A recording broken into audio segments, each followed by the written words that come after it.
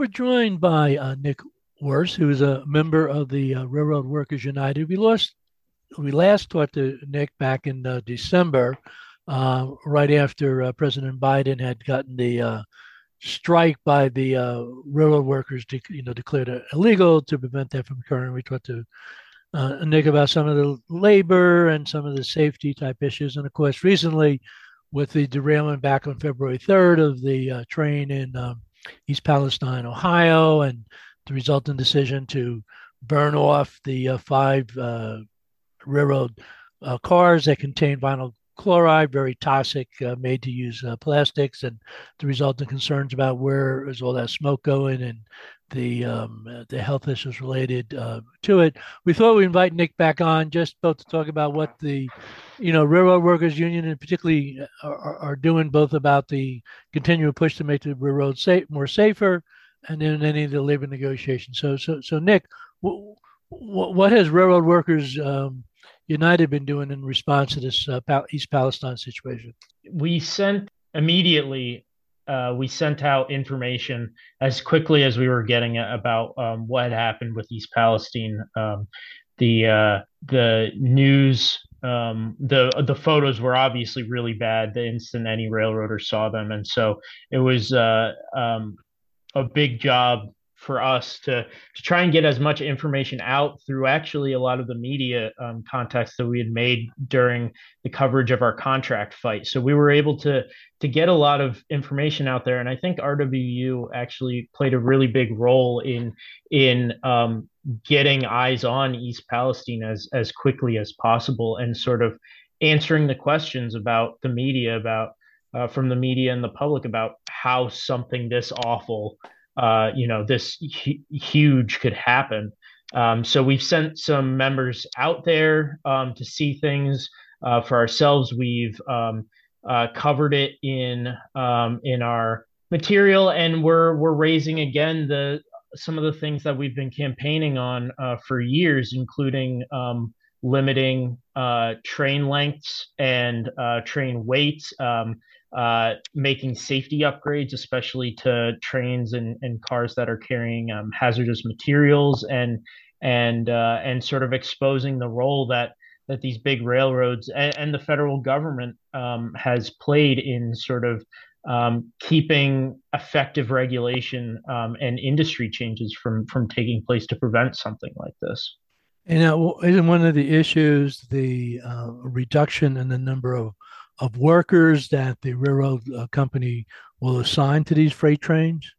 Yeah, that's certainly part of it. I think there's the concerns about the reduction of train crews, but I think also it's worth sort of making clear that a lot of derailments are caused by mechanical issues in cars and in engines and in the actual physical track itself and things like that. And those are all things that are maintained and inspected by other crafts. And these crafts have also faced massive job cuts in recent decades. So I think, it looks like it was an axle that failed, a bearing that failed, and then caused the whole axle to fail. That caused the derailment in East Palestine. That could have been caught by a car inspector if there were enough car inspectors, and if they were given enough time to inspect things. Who knows? Maybe it developed in transit. We're not exactly sure, but that train was also sitting. That train had to be recrewed I think it was three different times before it actually derailed. It didn't make it to its destination, but it could have anything to do with the fact that that bearing heated up and then cooled down and heated up and cooled down multiple times before it met its end, so to speak. So yeah, it's certainly not just crew sizes, but overall staffing of all crafts on the railroads is a big concern. So, I was a community organizer out in the Midwest in the late 70s, particularly with Acorn working in Iowa. And train derailments was a big problem in a lot of our particularly low income neighborhoods. And it was very clear that they were not investing properly and track maintenance. And I know Barry Commoner back in 1980 when he ran for president, Citizens Party, made the point that at a minimum we should at least nationalize the railroad tracks, if not the entire railroad operation. And I understand the Railroad Workers United have been raising the issue. Yes, it's time for public ownership of the railroads. Is that going anywhere at this point? Yeah, it's actually been we launched it sort of after the contract fight. After the federal government intervened in our contract battle. But actually before the East Palestine derailment, and we were raising it on a number of different fronts, from how public ownership could help us fight for improvements on a number of different issues, but safety was one of those. And so, yeah, it's picked up a lot since the East Palestine derailment.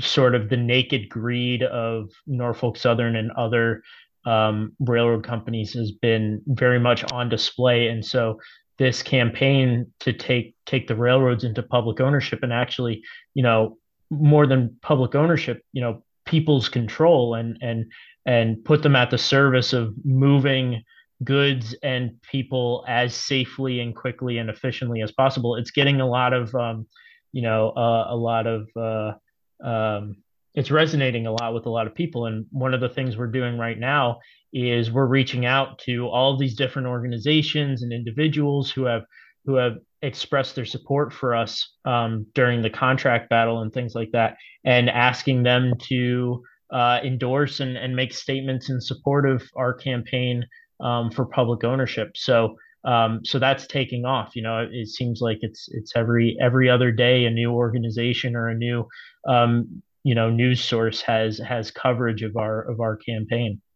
So we only have about 2.5 minutes left. So I'm going to ask you a two-part question.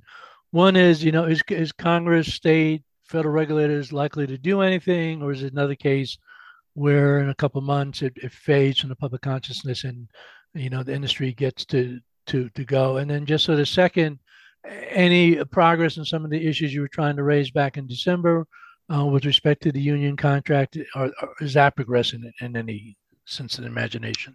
Well, maybe dealing with the second one first there a little bit. The contract we got was didn't do anything to address the main issues. There's been a few things since then. A few different companies have made agreements with certain unions covering certain crafts to give limited amount of sick days and things like that. But it's certainly not, there's the kinds of changes that rank and file railroaders have been looking for haven't come. But there's signs of hope. Shortly after the contract battle, the president of one of the larger railroad unions was actually ousted by a rank and file campaigner named Eddie Hall, who won the president position in Brotherhood of Locomotive Engineers and Trainmen in District 19 machinists. We actually just got news yesterday that the Challenger slate of rank and file machinists, locomotive machinists and mechanics has successfully qualified, or I forget the technical term, but they're now able to run and to challenge the leadership in the elections there. So I think the rank and file is getting organized, and people are looking towards how can we fight within our unions to fight for the things we really need. Action really going to happen, or is it going to fade Yes. into news headlines? Yeah, there's been a talk about a Rail Safety Act.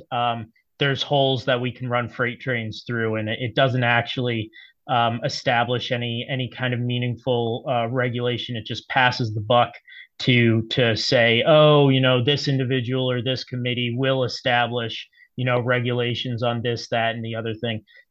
In reality, it's a lot of talk and not a lot of action that we're seeing right now. So we're still fighting for real regulation. Thank you very much. Nick Worst, Railroad Workers United out of the Boston area. And this has been Mark Dunley for the Hudson Mohawk magazine.